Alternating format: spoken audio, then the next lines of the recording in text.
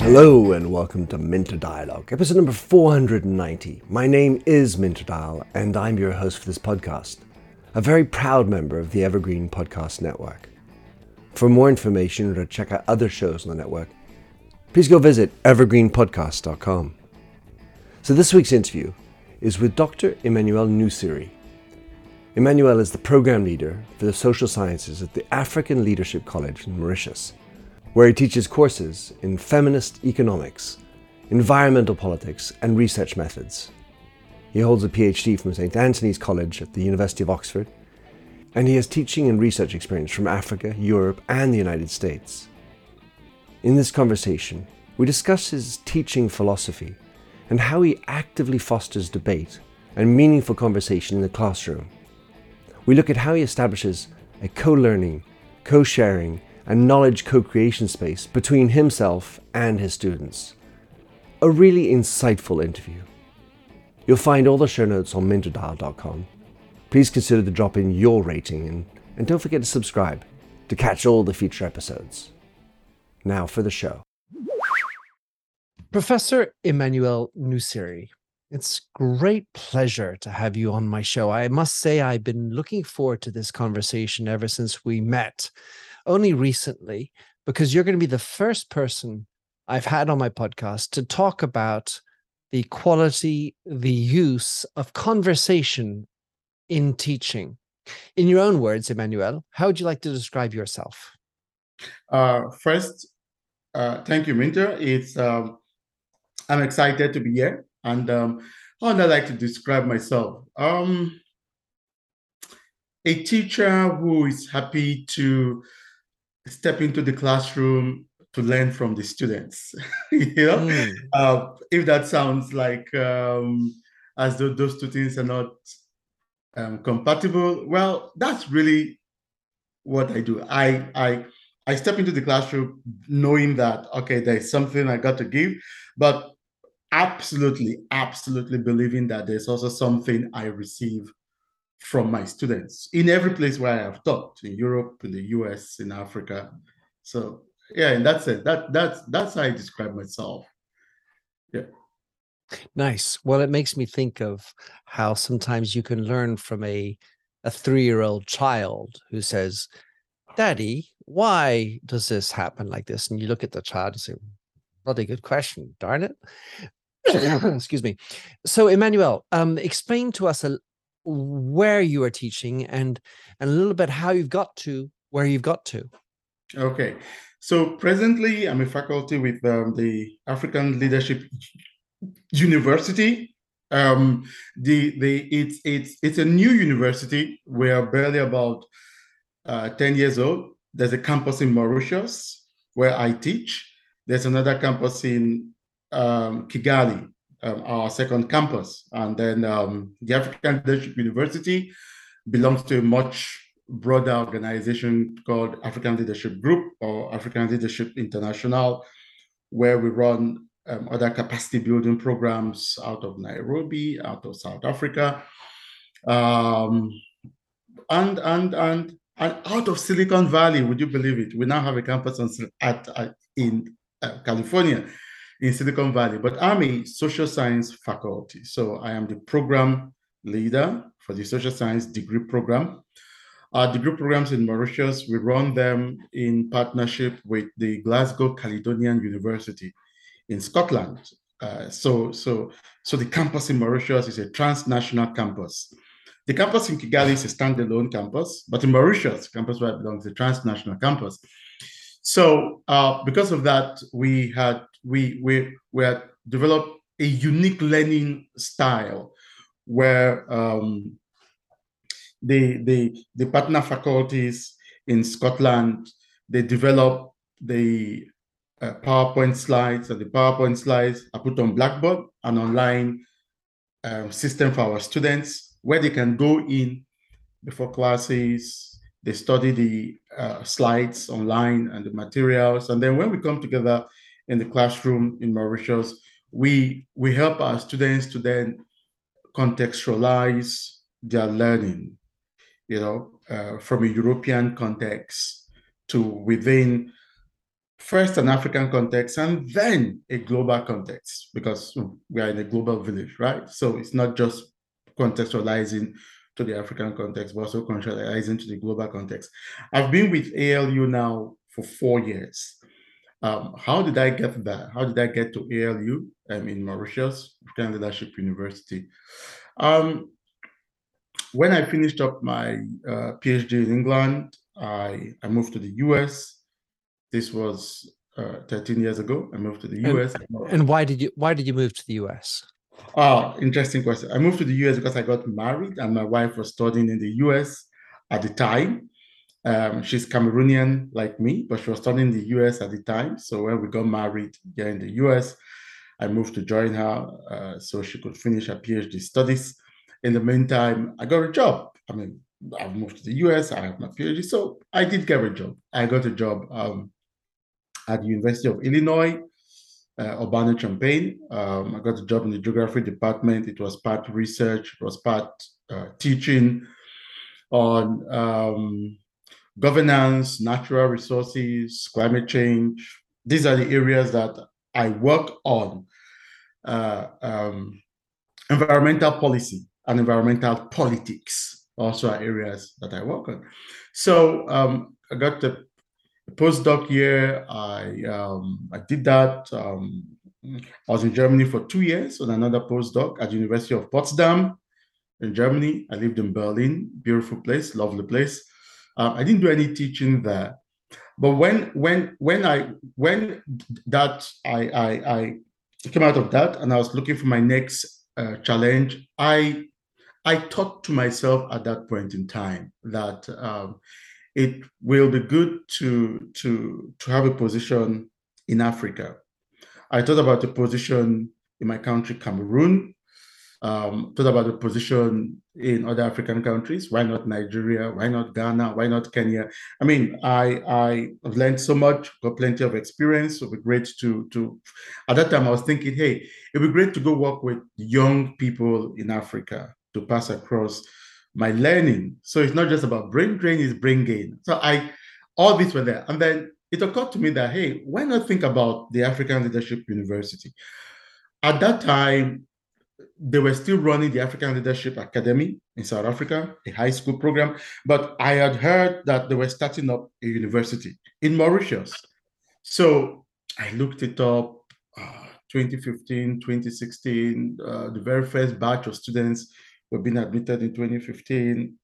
And I was mulling that because, of course, it would mean moving over to Mauritius and all of that. But I finally decided to give it a go in 2017. That let me give this a go. Why was the ALU attractive to me more than maybe going back to Cameroon or Nigeria was that this was a Pan-African university bringing students from all across Africa, from Cairo to Cape Town. And I thought, wow, young people, coming from across Africa are going to teach in such a place. I had a feeling it would be very good for me. I had a feeling it would be very rewarding. So I gave it a go in 2017, and August 2018, exactly 4 years ago, August 2018, I moved to Mauritius to lead the social science program there. And yeah, so that's my journey. And it's been rewarding.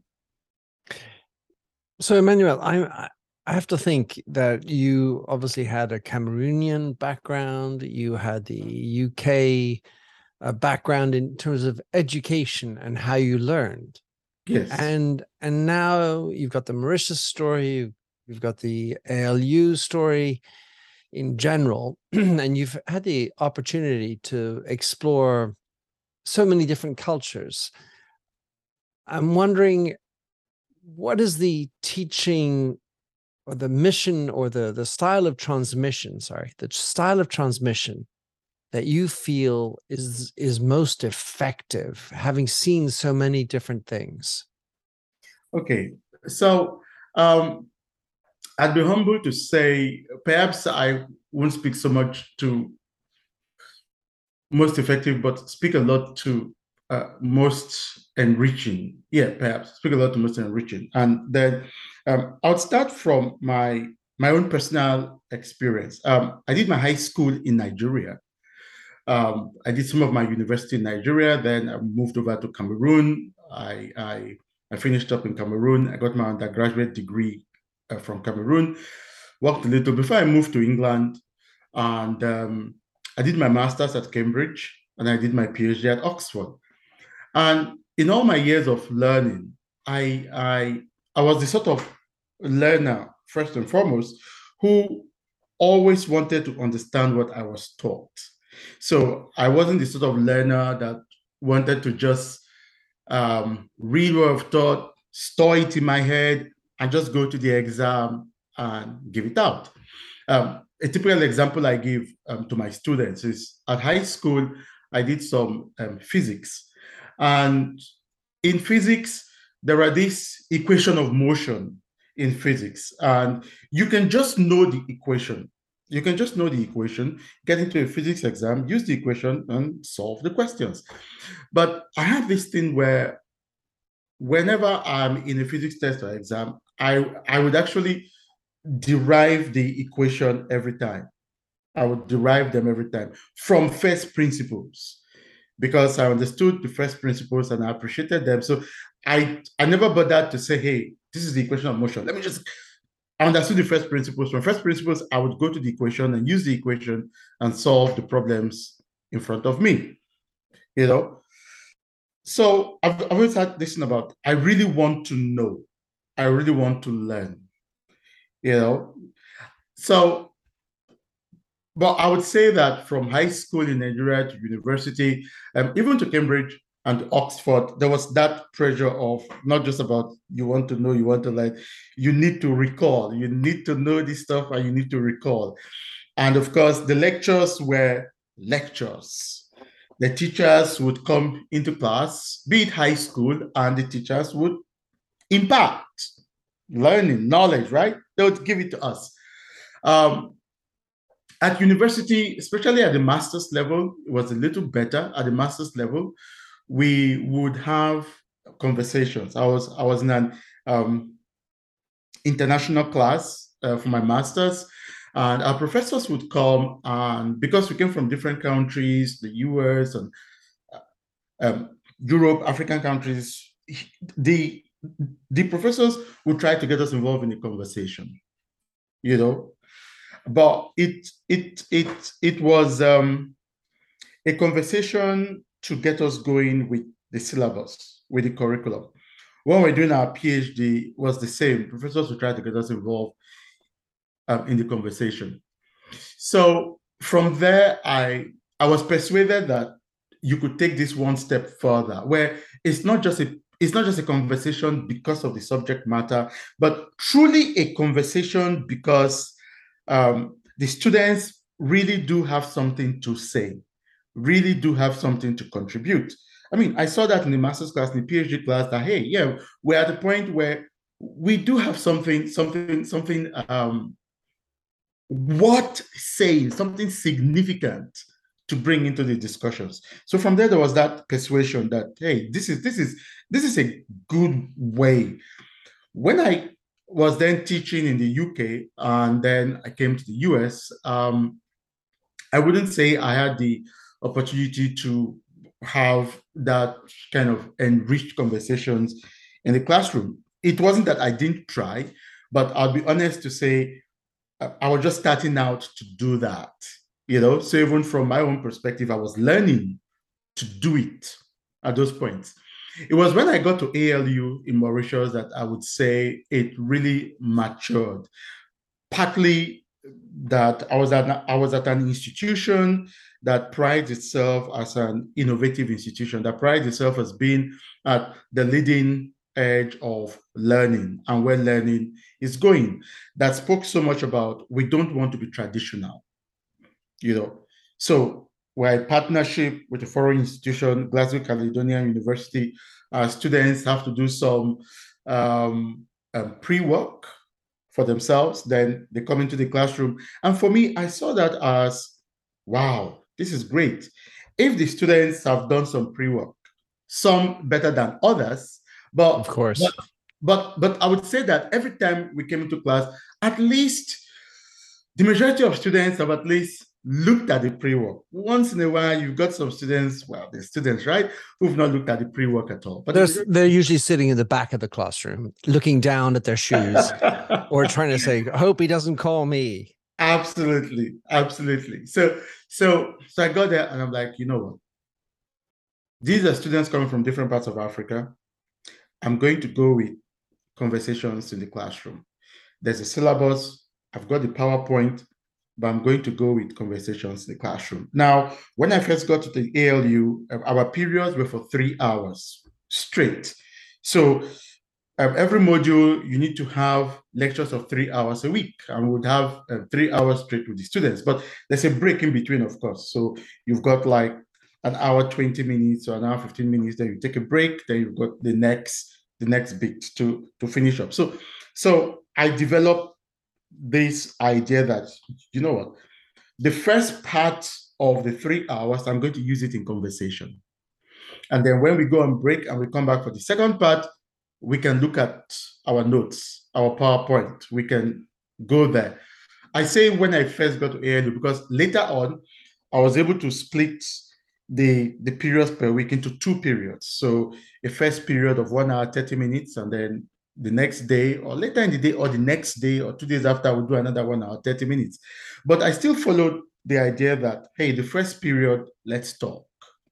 And that the second period, we can look at the PowerPoints and the notes together. But the first period, let's talk. We come from different African countries, and we are at an age where we can articulate ourselves very well. You know, fortunately, it's not elementary school, it's university.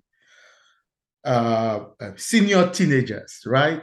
17, 18, 19, and some early young adults, 20, 21. But that we can talk. These are young Africans who've got something to say about culture and society. You know, it's a module I taught, but culture and society, we all come from rich cultures. So we've got something to say about culture and society.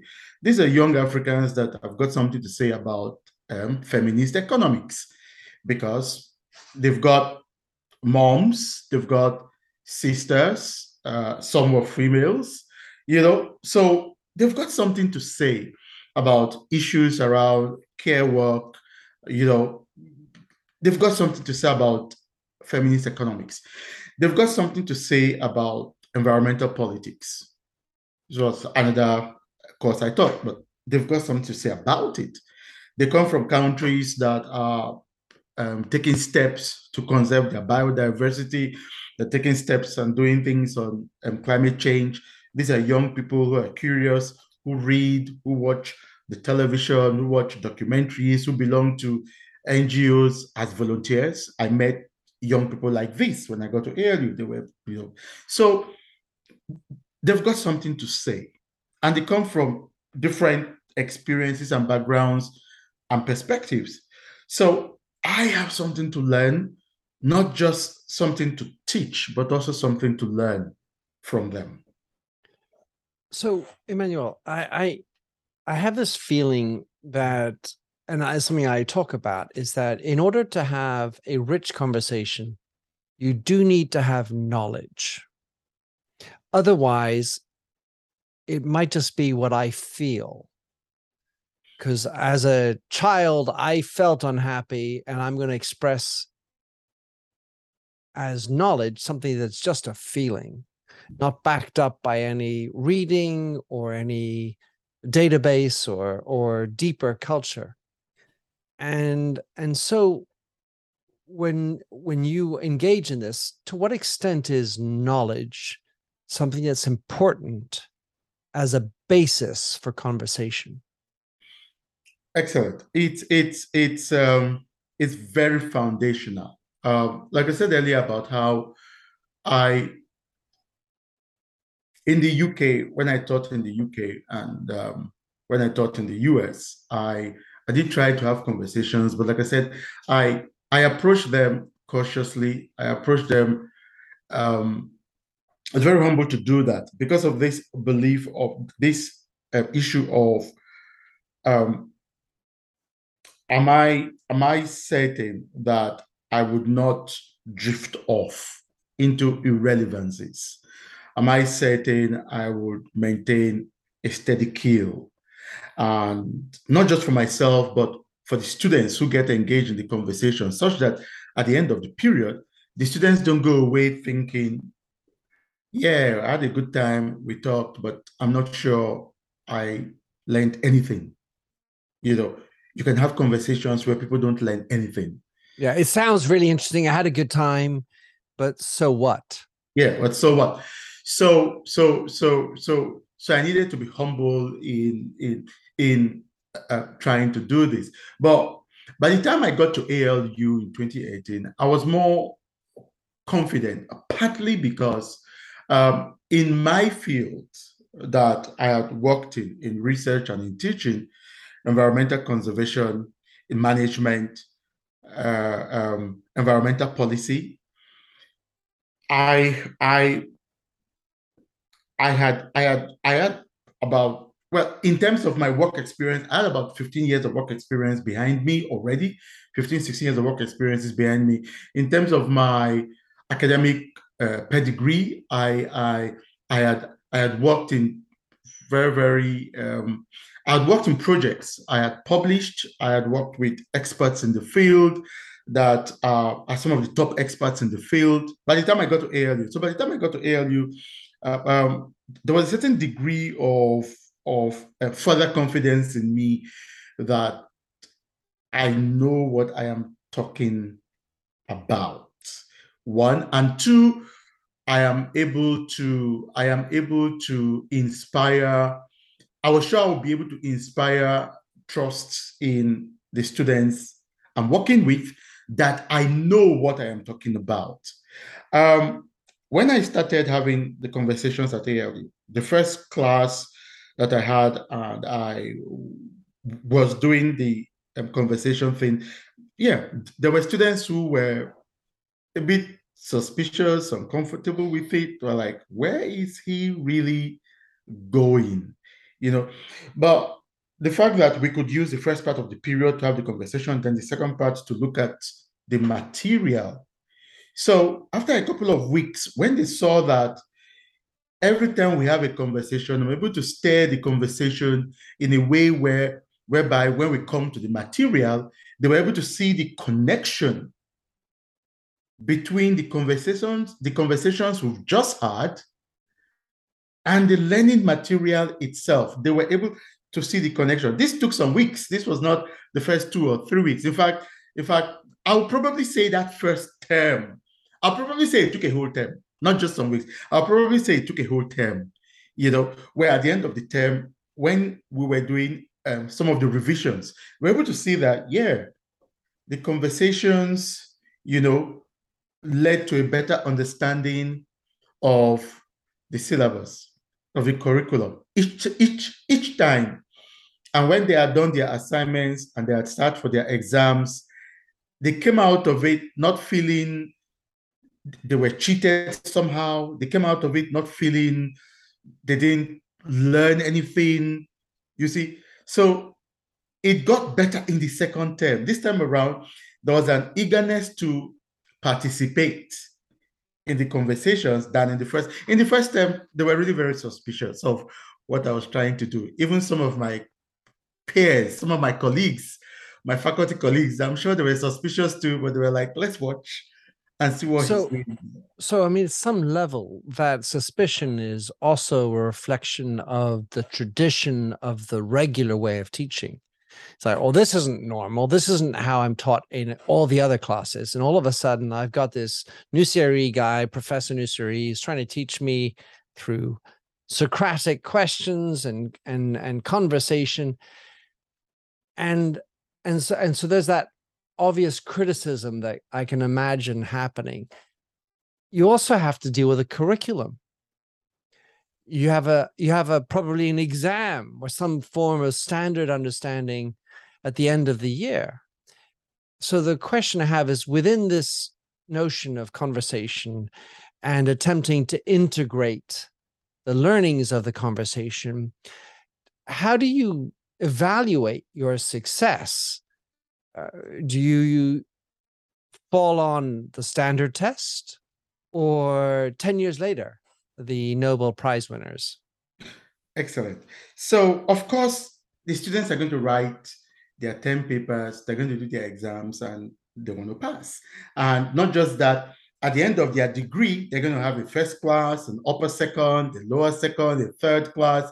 And you don't want to be having conversations and the students end up with third class, and then they go home and their parents are like, why are you coming home with third class? And the students say to their parents, oh, we had this teacher who he go drinks whiskey and comes to class and talks away the whole time, and we leave and we understand nothing.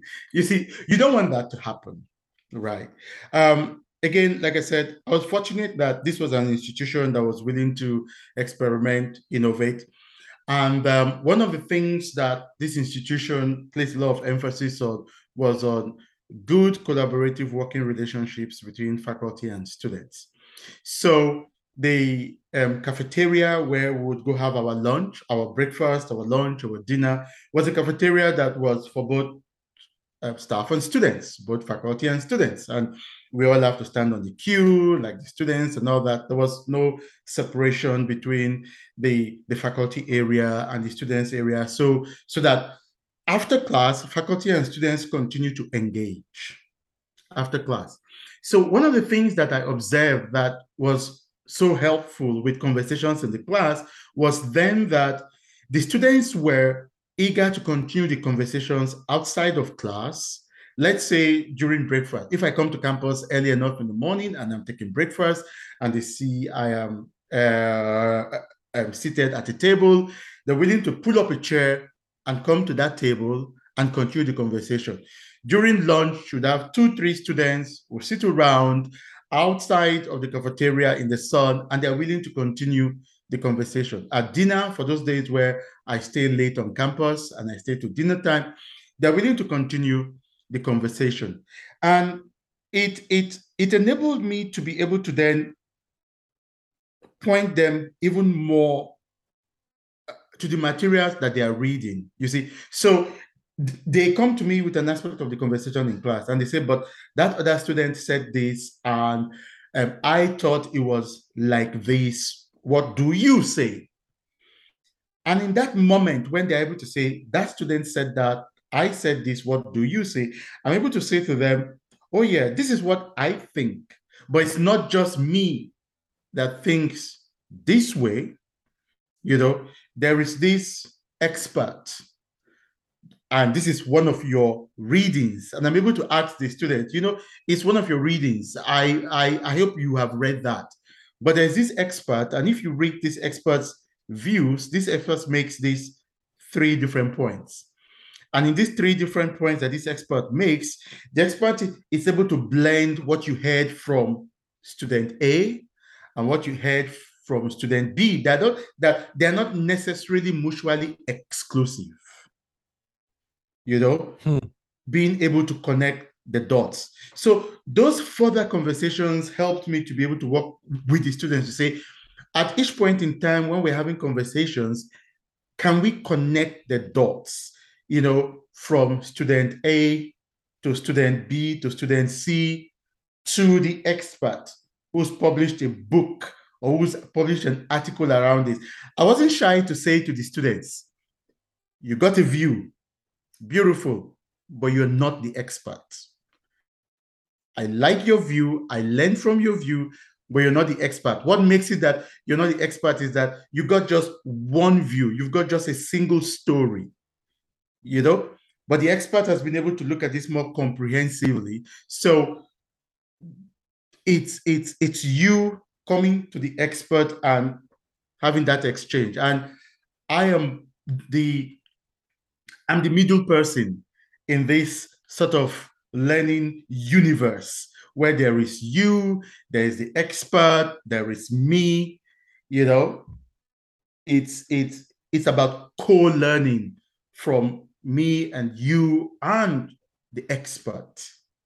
I have to imagine, Emmanuel, that in that process, as you say, as the semester gets along, things gel. At the end, everybody is doing more of their pre-reading than at the beginning. I mean, I was a student, I've taught, I've seen how it rolls, but then all of a sudden you realize the value of doing the pre-reading and how it actually enriches, as opposed to being effective, it enriches the learning experience. Yes, absolutely.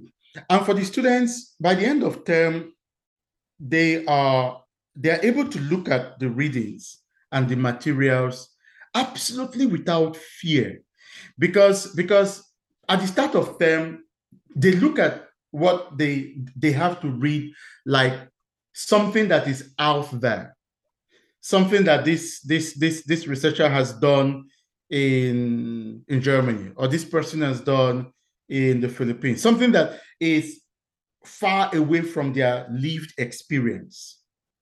But by the time we get to the end of the class, in my classroom, they're able to see that actually what the expert is talking about is my lived experience, but seen from the lens of another person like me in the Philippines. Another young person like me in the Philippines that is wondering, why do I have to respect these cultural values? Why are some things a taboo? You know, they begin to see that this person might have done this work in the Philippines, but the young people in the Philippines, they're just like you, curious just like you, same questions just like you, wanting to break the rules the same way you would want to break the rules. And that's what this person is talking about. So they're able to, you know, have a deeper appreciation for the text. You know, I mean, I've got students who have graduated, have left the institution, and they write back to me to say, oh, I did not store some of these texts that we used, and they really spoke to me. Please, can you email them to me? Undergraduate students who have not graduated, who are saying this to me. Whenever I see those emails, I feel proud when I see those emails from students who graduated who are saying, you know, that text, those texts, because there's a recognition. I would tell you, when I probably finished my undergrad, I'll be honest, I don't think I really went back to any of my faculty to say that stuff we read. Please, I want to keep a copy, you know, of it, because I didn't have that kind of a relationship with the materials that we used when I was an undergrad. Do you love news about LinkedIn, Indeed, Google, and just about every other recruitment tech company out there? Hell yeah. I'm Chad. I'm Cheese. We're the Chad and Cheese Podcast. All the latest recruiting news and insights are on our show, dripping in snark and attitude. Subscribe today wherever you listen to your podcasts. We out.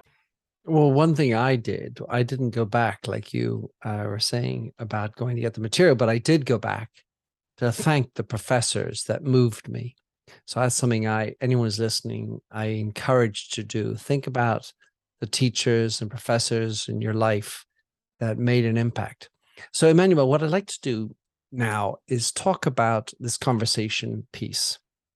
How do you set it up, and how do you make it safe for the journey to continue? Because as you know fully, conversations have a chance or a life of their own.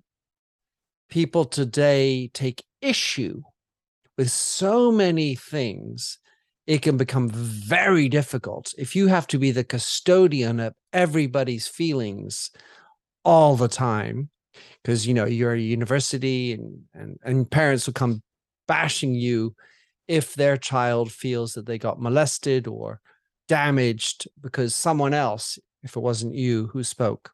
So talk us through that process. Great. So, the ability to hold court in a classroom is not something that a person is born with. It's something that you have to grow in. I say that to caution everyone that would want to do conversations in the classroom, because conversations can go astray. Conversations can trigger some students, and it can produce angry students sometimes. Sometimes a student might feel that another student has been too harsh on them and may want to withdraw into themselves and not continue in conversation, not just in that hour when you're having that class, but in other weeks may not want to chip in anymore. I know there were a few experiences like that in my classroom. There was one that was really very sharp, where a student was making a point and another student said something like, "Oh, you're only holding that point of view because you're local. As in you're not sophisticated. That's why you're holding that point of view." And the student that had that remark, it really hurt her very deeply. You could see that immediately in the classroom. She kept quiet. She didn't want to contribute anymore, and I had to have office hour with those students differently. Separately. Separately. With the first one that said, you don't have that, you're having that view because you are not sophisticated. I need to have office hour with that student to say, in the classroom, we really have to speak with some degree of respect for one another. We are all here and now. That student that you said is unsophisticated is doing the same undergraduate program like you. He's going to have the same degree like you. So at this point in time, in the universe of learning, you're on the same pedestal at this point in time. And the other student that felt hot, I needed to have office hours too, and say, "Hey, I have addressed this. You will not be disrespected again in my classroom. You can be sure about that. You'll not be disrespected again in my classroom." So this has happened. Your peer might come and apologize to you. She might not. I can't enforce that. But in my classroom, know that no one will disrespect you like what has happened. And then in the classroom, I'm able to address this sort of conversation wanting to go astray, or some students wanted to speak on top of other students, or some students feeling aggrieved because of a point of view. And sometimes my being able to address it was not really trying to say, "Oh, we will never feel hurt in the classroom," but sometimes it was actually saying, "Hey, this is a microcosm of the bigger world." I once said to a student, imagine yourself in parliament and you're making this point for your party. What do you think the others on the other party are going to do? If they are very nice people, they might make paper airplanes and throw the paper airplanes at you. If they're not very nice people, they might pick up chairs and want to do some other things with those chairs, right? But being not shying away from observing the different sort of emotions and dynamics that conversation can play, and not shying away from addressing it. Of course, it means at some point, yes, it's a co-learning space, but it means at some point the students themselves have to recognize you as the captain in the classroom. Not master, leader, know-it-all, but a team. They have to be able to respect that, they have someone that we can trust, someone that would defend everyone equally. It makes me think of the idea of a debate where in the formal method of a debate, there's a standard, how long you can speak, when you can retort and rebut different ways and the amount of time you have and so on. And in a very free-flowing way, you are the controller somehow, all the same. And I can imagine that many of the students would like to speak at you or through you. They might stand up. I don't know if they stand up when they speak, but they talk at you, not necessarily at the other student. And then other times they're talking at the student and you'd like, let's reel this back in, because they're getting one-to-one on this and very personal. And you're like, wait a second, let me just put this piece of spice into the conversation, because it can get very quickly personal and irate. And even if I have knowledge, I can, and I think I might have self-control, it overtakes me. Oh yes. It's interesting, and it's great that you bring up this point about thinking about a debate. I'd admit that I've never thought of it from that perspective, and probably because I was a debater in high school.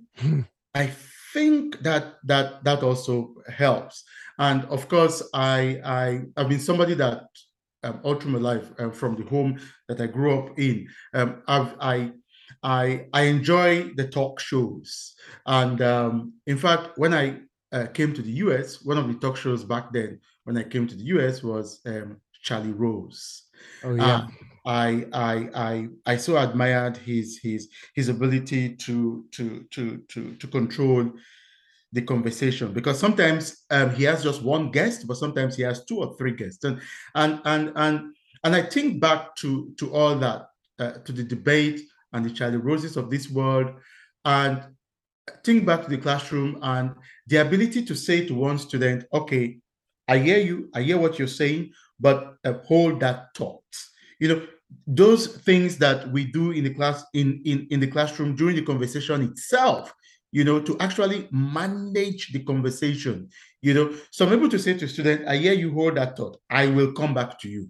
So I don't want you to lose that train of thought. I'll come back to you, but I think that train of thought, just let the conversation get to the next phase. In 10 minutes, you would see how your train of thought will come back in. And being truthful to my word, to go back to that student, to say, okay, I told you I was going to come back to you. Now I've come back to you. And at the same time, in the classroom, to be able to say to another student, you see, that train of thought that you are espousing there, it's like the Luddites, in the 1800s in the UK, who said technology was totally dangerous, and they went about, wanted, that train of thought is very similar to what, to something that came up in the 1800s. So it's your original thought, but we are human, and several members of the human family sometimes have the same kind of thought all at the same time. That is original to them, but it's actually shared by many. So that thought, there'll be people that shared that kind of thinking, and they progress with it, and it took us into this direction. And to say to another student, I'll say this right here: you have been speaking and speaking and speaking. Let others speak. To just say something as simple as that, oh, you've been, we've heard so much. Let others, be able to chip in. And of course, to encourage those at that particular moment in class, because sometimes a student comes and maybe they miss breakfast, and they're a bit hungry and they're a bit low in spirits, and they don't really want to get in the groove for the talk. And sometimes we want to look at the student and say, hey, Tony, what's up today? Other days you're very animated and all that, and make a light joke out of it. I'm sure you miss breakfast, Tony. I'm sure, but I think I've got like a candy in my bag. Would that help? Being able to draw them out in that kind of way, that ability to manage the conversation itself. I think having been a debater, having watched tons and tons of talk shows, one lens, but there must be that capacity to manage conversations, to manage conflict, to manage mistrust. And ultimately, there must be that capacity to deliver, for everyone at the end of the day. It's very powerful what you're describing for me. First of all, as a general process, you don't succeed right away. This is something that is built over a certain amount of time. Of course, you're a professor, you have your experience, your confidence, but you've got a new class and they come in with their own critical thinking and sense of entitlement at times. And of course, their experience, their knowledge, maybe they've done the pre-reading. And then over time, you eventually create this space where you are enabling conversation. I have two questions now. One is, to what extent is class participation part of the grade? And as a motivational technique, how much does that stimulate, create conflict? Oh, I got to speak more and all that. And then two, I really need to get into this notion of integration. I call it integration. And the reference I'm thinking of is psychedelic assisted therapy, where people do a trip, take some LSD or ketamine or psilocybin, and then in certain countries or states, it's legal. And at the end of this weird shit that just happened, let's call it a conversation, we learn from it. So let's start with this notion of managing the grade aspect of conversation and how you try to sort of parse through the difference between the student who speaks a lot, quality of what they speak, and the grade for participation. All right. You said something here that is profound about participation. So at ALU, part of the model is that we are encouraged to use project-based learning, where we are encouraged to always, every term, every course, put our students into groups and let them work through a problem together so that they can have what we call peer-to-peer learning together. But beyond just peer-to-peer, there's also this thing about the students being able to work as a team. So we try to ensure that by the time our students spend 3 or 4 years with us, they are good team players and they understand the strength of working in teams, and they develop the soft skills that come about in working in teams. So that institutional culture that we try to build in our students across all the modules they do and across all their learning, I think that in itself sort of provide what do I call this now? Sort of provide, that background, that space for participation in the classroom, because they come into an ALU, they know that ALU has a certain model to learning. While they're applying for ALU, they go through this thing where they have to write essays and all that about the ALU model and all of that. So they already come in knowing that this is this kind of institution. It's an institution that promotes engagement. It's an institution that promotes participation. So that in itself, that helps, right? And then of course, then you are thinking about, hey, it's co-learning, we're learning from one another, but the students have these targets that they have to meet. And for now, the targets are the term papers and the exams, So yes, it's an exam, but you're looking at it as a target, and you are captain, coach, or mentor, helping them such that when they get to that point where they have to deliver an output to meet that target, they're well able to deliver that output to meet that target. So the first part of the class, or the first period, we have conversations, but the second part of the class, we look at the material. So we look at the target that then has to be met. And unfortunately, the 10 papers they have to write, we're able to say to them, hey, these are the 10 papers you have to write by week 6 or week 9. This is the question you've got to answer by then. So the students, like in every other higher institution, they have the curriculum, they have the syllabus. They've got it all. The learning objectives, the materials per week, and all that. And we're able to, use that to say there are targets that we have to meet. Yes, we're co-learning from one another, but we will be assessed. And then there are these targets that we have to meet, and we have to put ourselves in position to deliver on those targets. And because we then have that space where the conversation can continue out of the classroom, when the students themselves are now working on their term paper, they're preparing for their exams, there are these questions that they are thinking about that they've seen in the text. They're able to ask questions around that. They're able to come and ask me and say, so for this module, if I were to respond to this question, rather than use the example I saw in the textbook, if I were to use an example from my local community, would it pass? If I were to use an example from my community. And I'll be honest with you that most times I tell my students, use an example from a text and use an example from your community. Use an example from a text to convince the examiner, the external examiner, that you did read the text.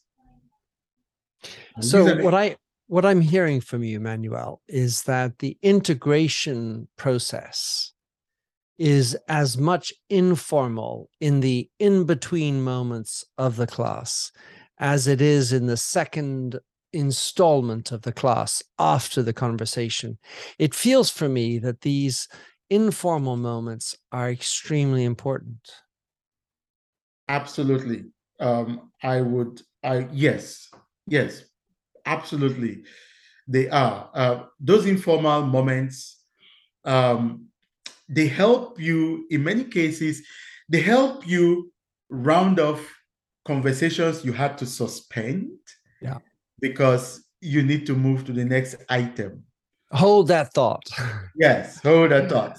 So those moments out of the classroom, they help you take the conversations to natural conclusions, because those informal moments, often they are continuing conversations that you had in the classroom. Sometimes it's one-on-one. A student comes to you. Sometimes it's a group of 3 or 4 of them who were really going at one another in the classroom, and you're like, guys, we need to really move on. And they're able to come to you together. That group of 3 or 4 that were having a go at one another, they come to you at lunch or at dinner or the next day at breakfast. That group of 3 or 4, oh, you're there. Okay, yes, we said this in the classroom and you didn't let us finish. So well, I have to feel that real learning happens through mistakes. Real learning happens through challenge and difficulty. If everything were easy, and it feels like silicon, you mentioned Silicon Valley at the beginning, it just sort of rolls off your back.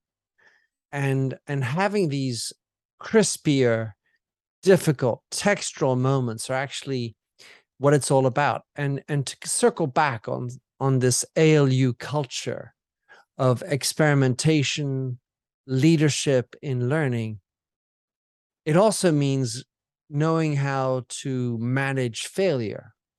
Because if you want to experiment, then you know you need to fuck up sometimes.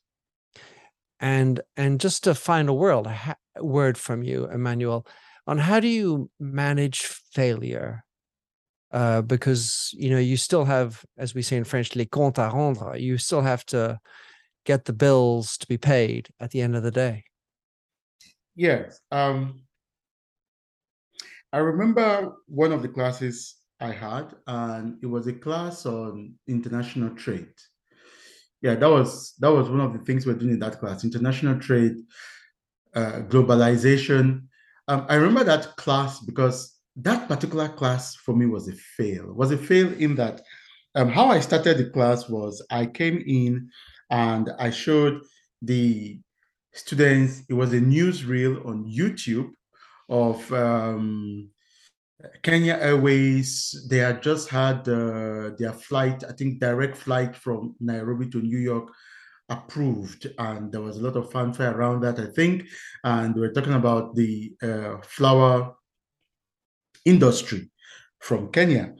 And I sort of came into that class with the assumption that all my students should know about the flower industry in Kenya.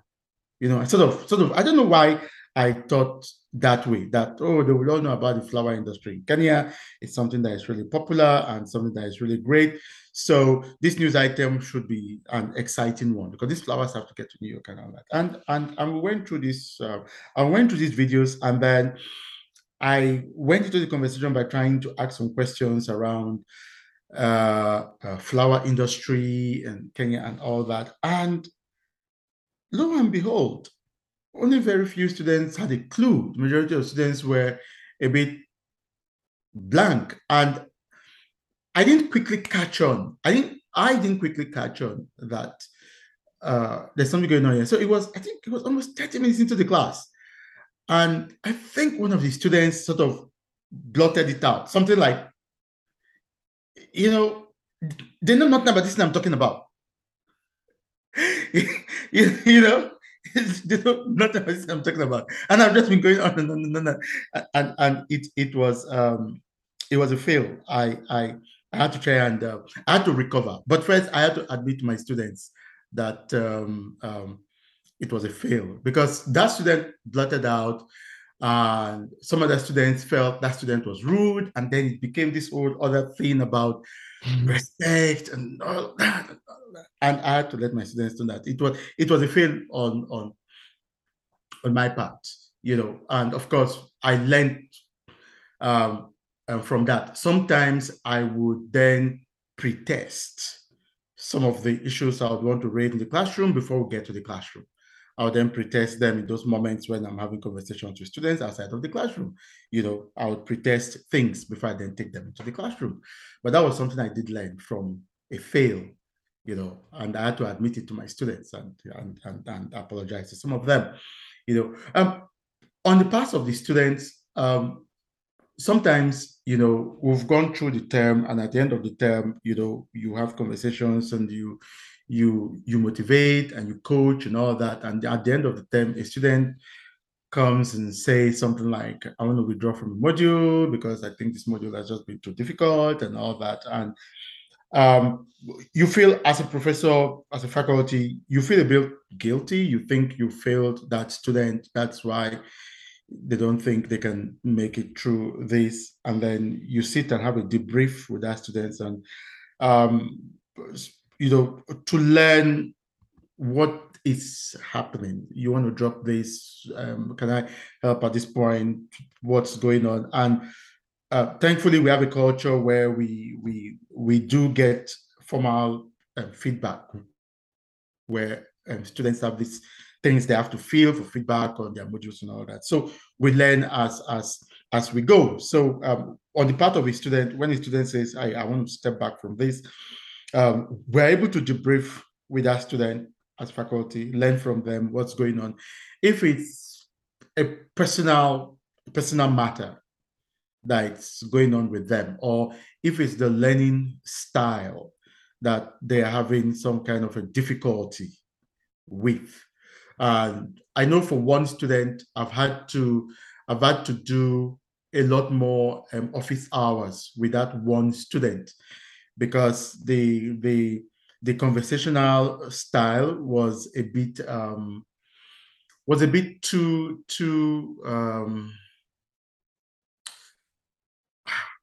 words fail me, probably too rapid for the students, because it's a conversation. There's sort of like a lot going on, and a lot you sort of have to keep up with. Process.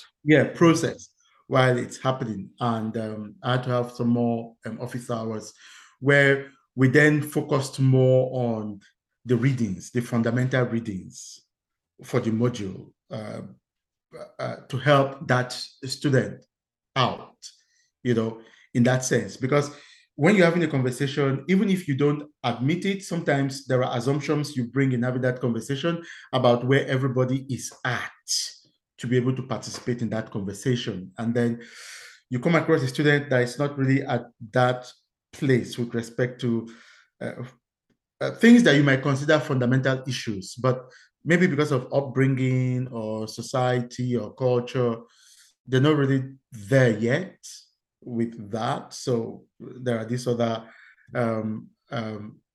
provisions that you then have to make.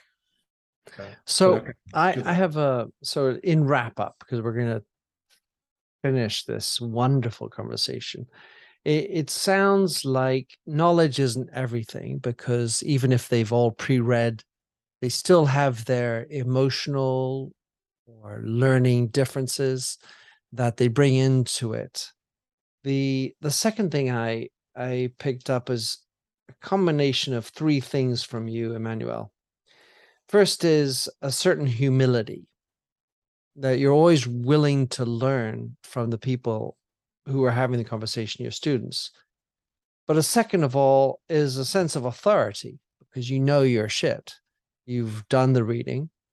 And the third thing is a level of confidence, a confidence in yourself and a confidence in the process.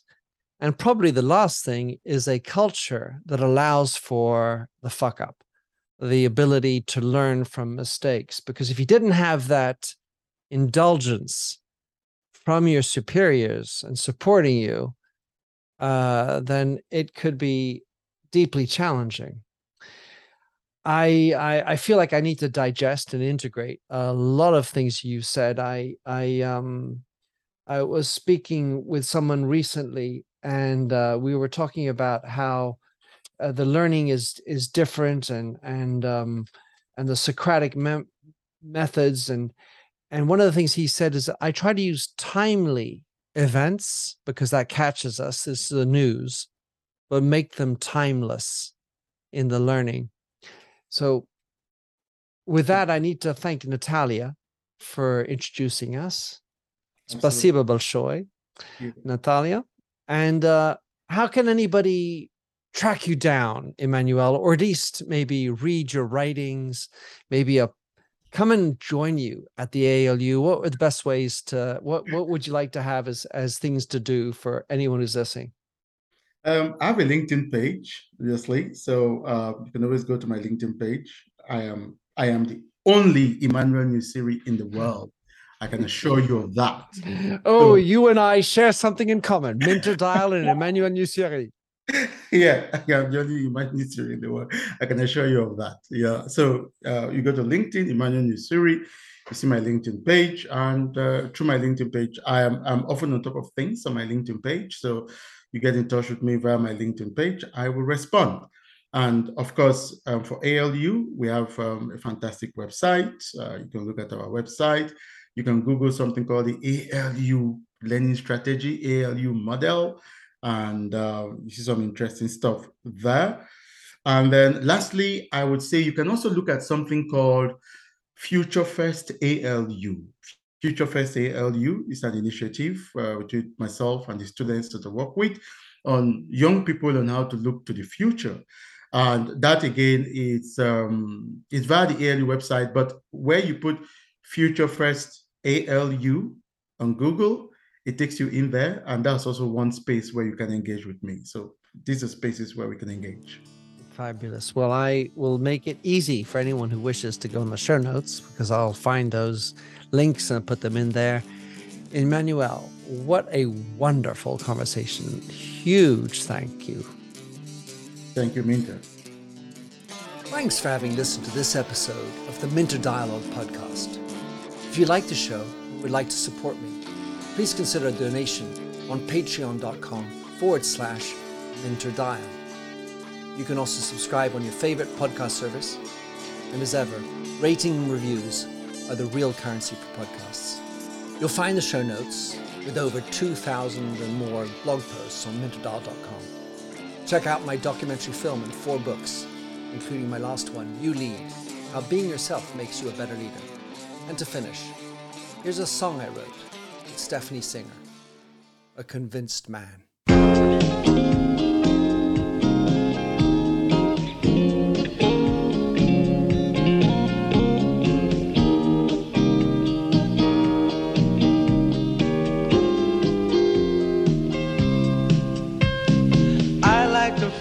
A stranger tucked around me, precipitating the danger.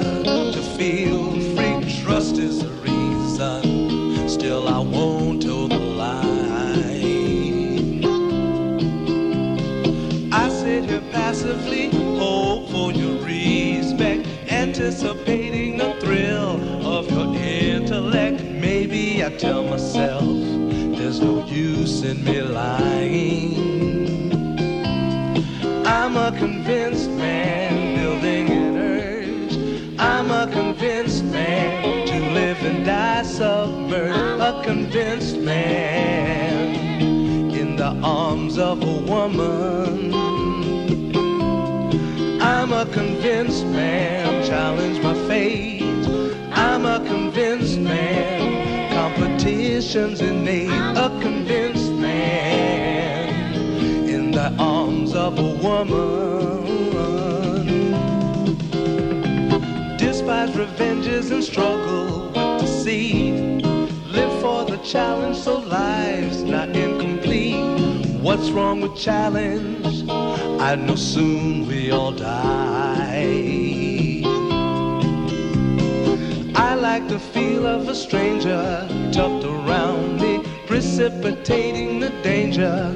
To feel free, trust in my reason, and let me show you why. I'm a convinced man, practicing my lines. I'm a convinced man, here in these confines. A convinced man, in the arms of a woman. I'm a convinced man, admit to the test. I'm a convinced man, I'm ready for an arrest. I'm a convinced man, in the arms of a woman.